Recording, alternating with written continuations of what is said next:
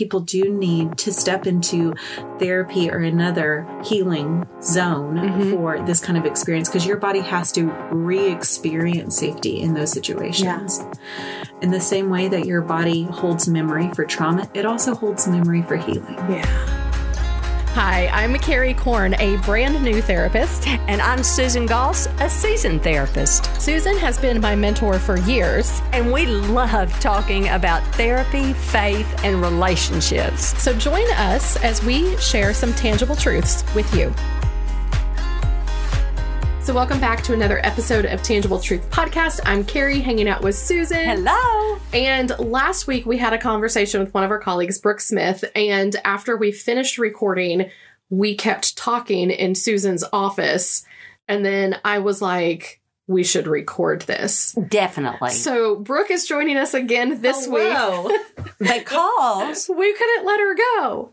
Yes, and because Brooke kind of has an expertise. You know what it's on? What's that? PTSD. Now, listen, most therapists don't go into life saying, I want to work with severe trauma. That's right. Right? But Brooke does. Yes, and PTSD is a lot more common than anyone knows about. Yeah. That's why we said, let's do it, because there are more listeners than not that will have PTSD after they have heard what Brooke has to say. Well, I was reading a statistic that said 70% of us will experience at least one traumatic event in our lives. And both of you said, oh, that's not true. Yeah. It's 100%. It's 100%. So we have been talking about anxiety, and anxiety is a huge part of PTSD.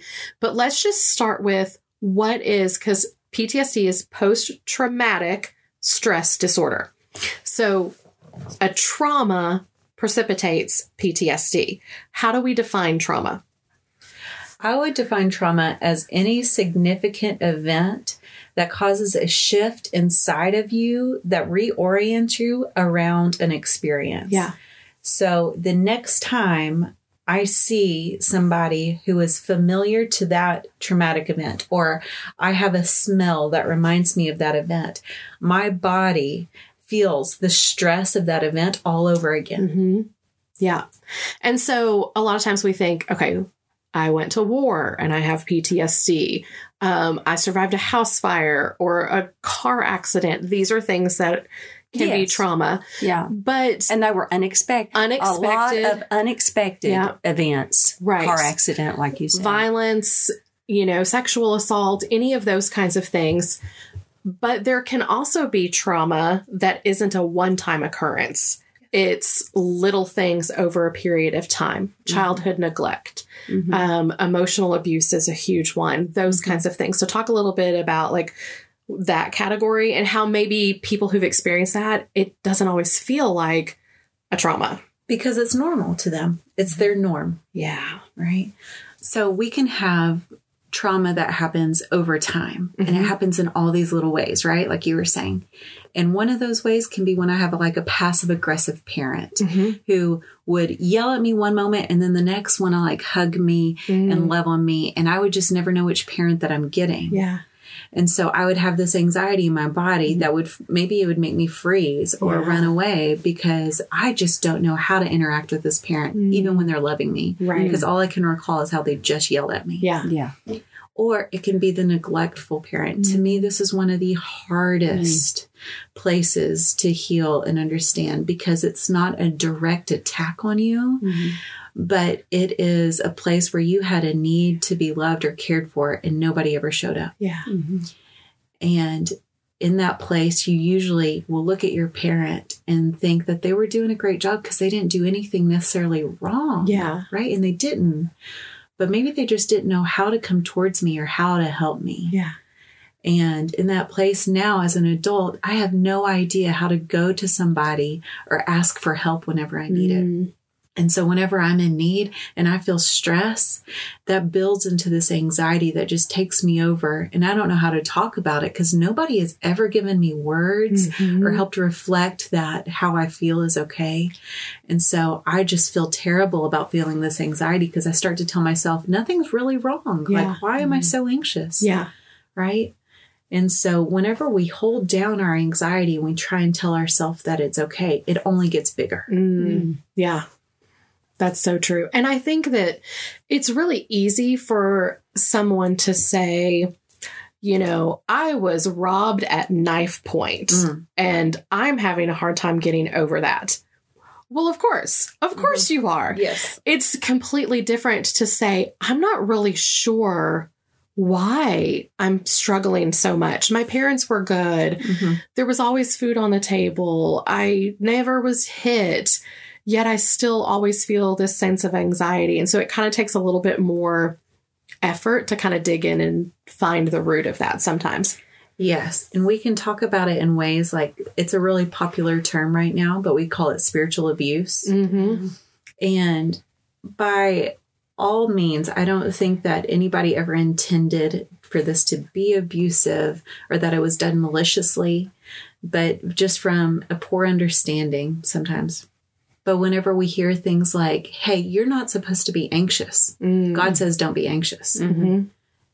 We take that in and we feel shame over our anxiety. Right. So we try and stuff it down. Yeah. But when we stuff down that anxiety, what happens? It just gets bigger. It just gets bigger. Yeah. And then we feel more shame and we feel not good enough. And we go down that trail once we start shaming ourselves. Yes. And then what do you do when you feel that shame? We hide. So I have no ability to go to the Lord and say, I'm feeling anxious. Because I'm telling myself in my head, all he's going to tell me is to quit being anxious. Yeah. And again, that takes us back to this place of being isolated, which we talked about last week, of one of the best things that we can do when we're fighting anxiety is to invite a safe person into that space with us. And so I'm just thinking of, it makes me mad, you know, when I think about this of like, the one thing that we need is to connect with people. And yet this is just wiggling its fingers in a way that's like, don't connect with people, don't connect with people. And it's exactly what we need. Yeah. Because to unpack the lies, like in the last episode, Brooke gave a great example. This is the lie that's going on inside my head, you know, and then unpacking that with a safe person. Yeah. You know, there may be multiple lies, not just one lie. Yeah. So this lie led to this lie, led to this, because once a narrative starts in our head, you know, the research, you've read the research that says our brain has to finish a story. That can be very, very dangerous for us when our brain has to finish a story, because we can finish a story whether it's true or not. Right. So if we're finishing a story, Carrie, if it's not true and we're acting on a not true story, that can be extraordinarily dangerous to our relationships and to us. Yeah.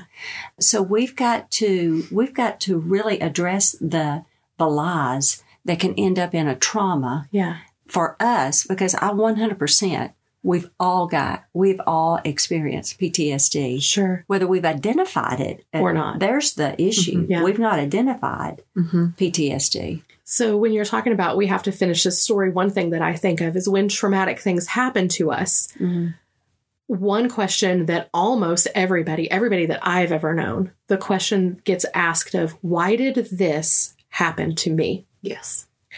And if we don't have logical reasoning for that, we will make up a story as to why that happened to me. Why was I sexually assaulted?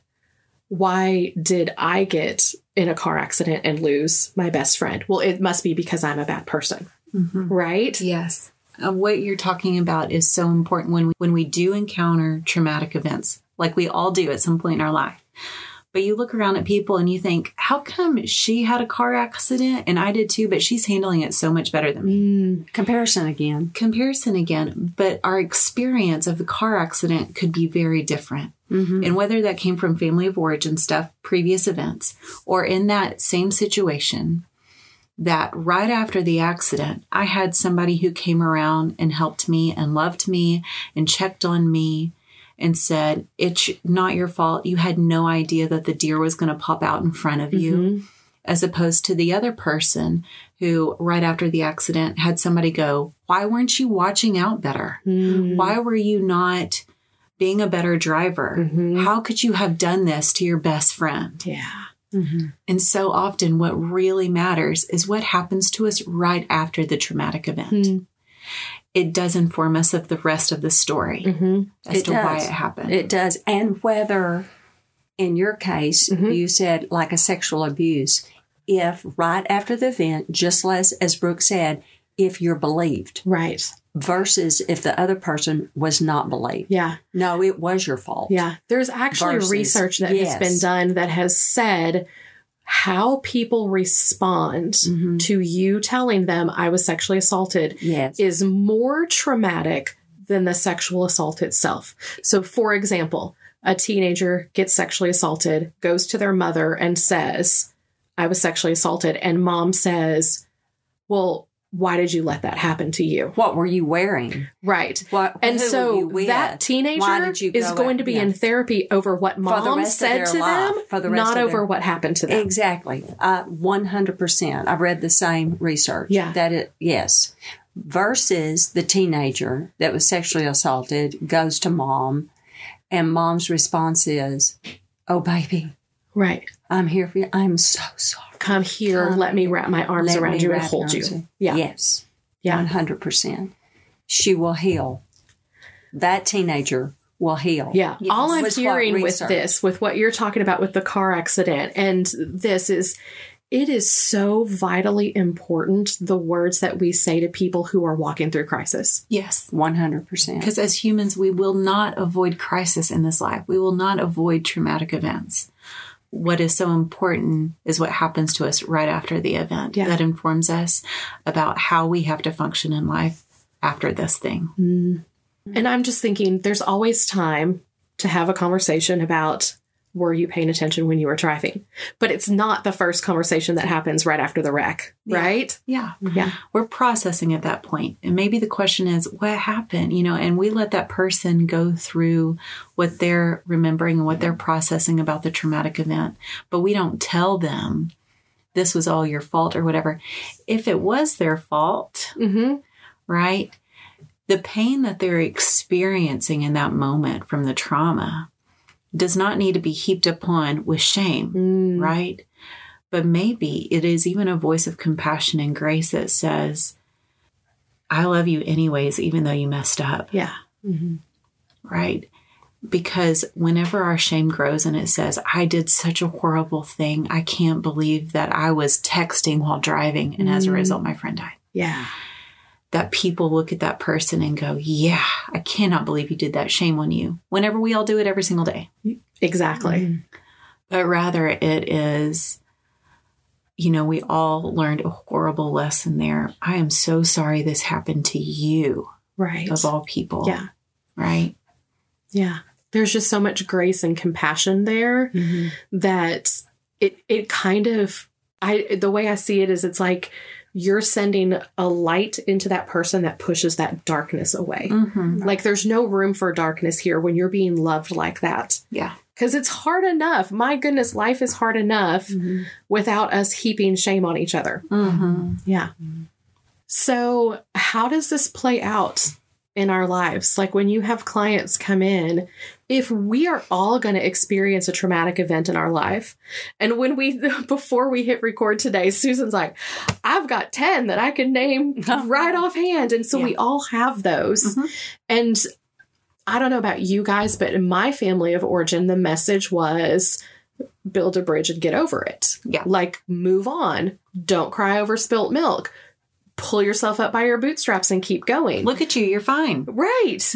You survived. You're fine. That's right. That's my family. Right. Yeah. And so how does this play out when we've all had these experiences and they're affecting us, but we're kind of walking around in a state of denial? So whenever we look at these bigger traumatic events, and I'll go ahead and tell one of my stories. Back in 2009, I was in a really serious car accident with my best friend. We were med-flighted out. It was horrible. And after that, I had a period of time where I didn't drive. And then whenever I got back in the car and I started driving again, if the person in front of me would brake and their red lights, taillights would come on, I would feel this like lightning tingling thing shoot through my arms. And my body would just like, and freeze. And I would get so tense. I went to a therapist and I was like, I have to work because I can't go through life without driving. But this is literally painful for me to drive, physically painful. And yet I can tell myself, look at me, I'm fine. I'm driving safely. It's just the person in front of me braking. Not a big deal. And but that logic wasn't working. That logic wasn't working. Yeah. What was happening was my body was re-experiencing trauma all over again.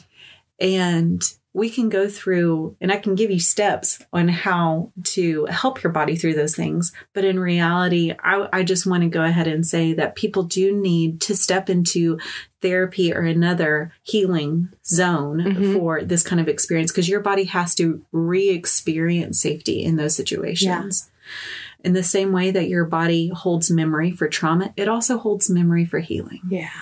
So my healing experience was going to a therapist who helped me talk to my body in a way that I was able to say, hey, look at this right now. That lightning that just shot through my hands, it is just telling me, don't let this terrible thing happen again. And it is just trying to keep me safe.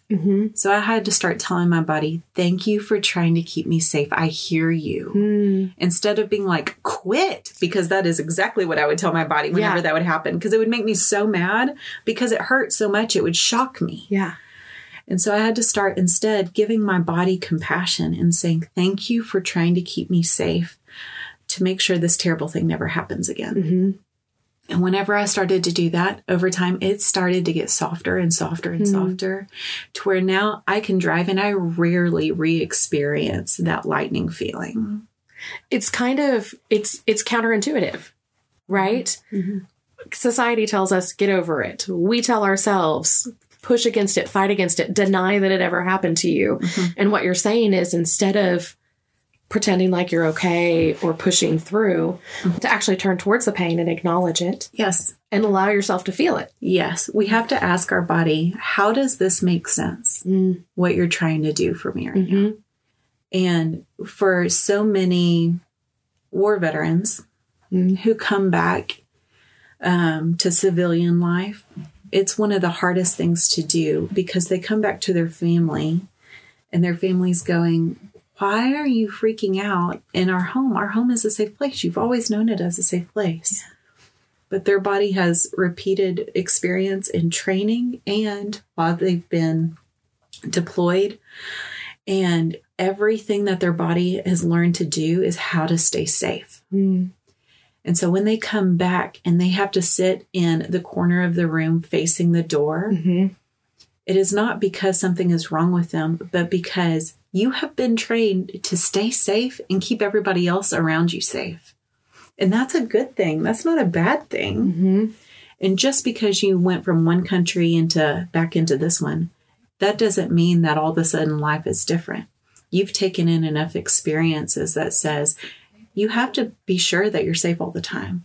And if I can start to talk to that person and say, it's okay that you need to sit in the corner of the room and watch the door, not a problem. Yeah. But if I say, no, sit over here with your back to the door and with a crowd around you and loud noises, and I'm overstimulating you, then that person is going to feel even more unsafe. But if I give them permission to stay safe in their heart and their mind, then their anxiety will lower and they'll be able to function and they'll be able to look around and assess and say, hey, I am okay in here. Right. Yeah. Again, it goes back to something that we've been talking about these last few weeks when we've been talking about anxiety being good sometimes, is that we really are fearfully and wonderfully made. You know, what you said about your car accident and the way your body responded afterwards. You even said, my body was saying, I don't ever want us to experience that again. Like, how creative and brilliant and smart is your body to try to protect you that way? Or for someone to say, I need to sit in the corner and watch the door because I want to keep myself and my family safe. How brilliant and smart that we have these coping mechanisms to keep us safe. And I think the world tells us to push against those things instead of leaning into them. Because you're supposed to do this. You're supposed to act like this. Right. And not so. Yeah. Not so. Mm-hmm. In fact, that is exactly how God designed our bodies. Right. Because he said, I have the appointed time of your birth and your death. Mm-hmm. And God has given your body permission. And he has said, she is to stay alive from here to here. Keep her alive. Mm-hmm. And so that is what our body does. It obeys the Lord in that way. And it takes in the information and it learns from it in order to keep us alive. Mm-hmm. Mm-hmm. Mm-hmm. So this is a little bit heavier than what we've been talking about the last few weeks. Because we opened this series with everybody has anxiety. Right. On a daily basis. Yet what we're talking today is probably one of the most severe forms of anxiety, right? Mm-hmm. And so I'm wondering if we can kind of close with you two maybe addressing something that I'm curious about. There may be somebody listening who's like, but I've carried this for so long and I don't think I'm ever going to get better. I've tried and it just feels hopeless. What was done to me can never be healed. Like I'm always going to be broken. And maybe it's something they've carried 20, 30, 40, 50 years of I'm never going to be okay ever again. What would you say to them? Whenever I look at that person who something was done to them or they were the doing, right? I think of two things. One is we can never erase what happened.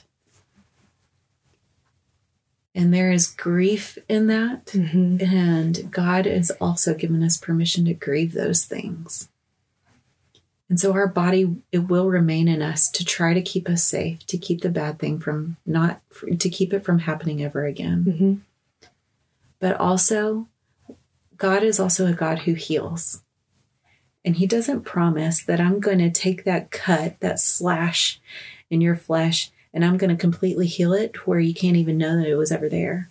That's not necessarily healing. It is healing, but it's not the only form, right? Mm-hmm. Healing is also a cleaning out and a sewing back together and a rebandaging over and over again to where it's a scar. And it is a remembrance, right? I went through this. Mm-hmm.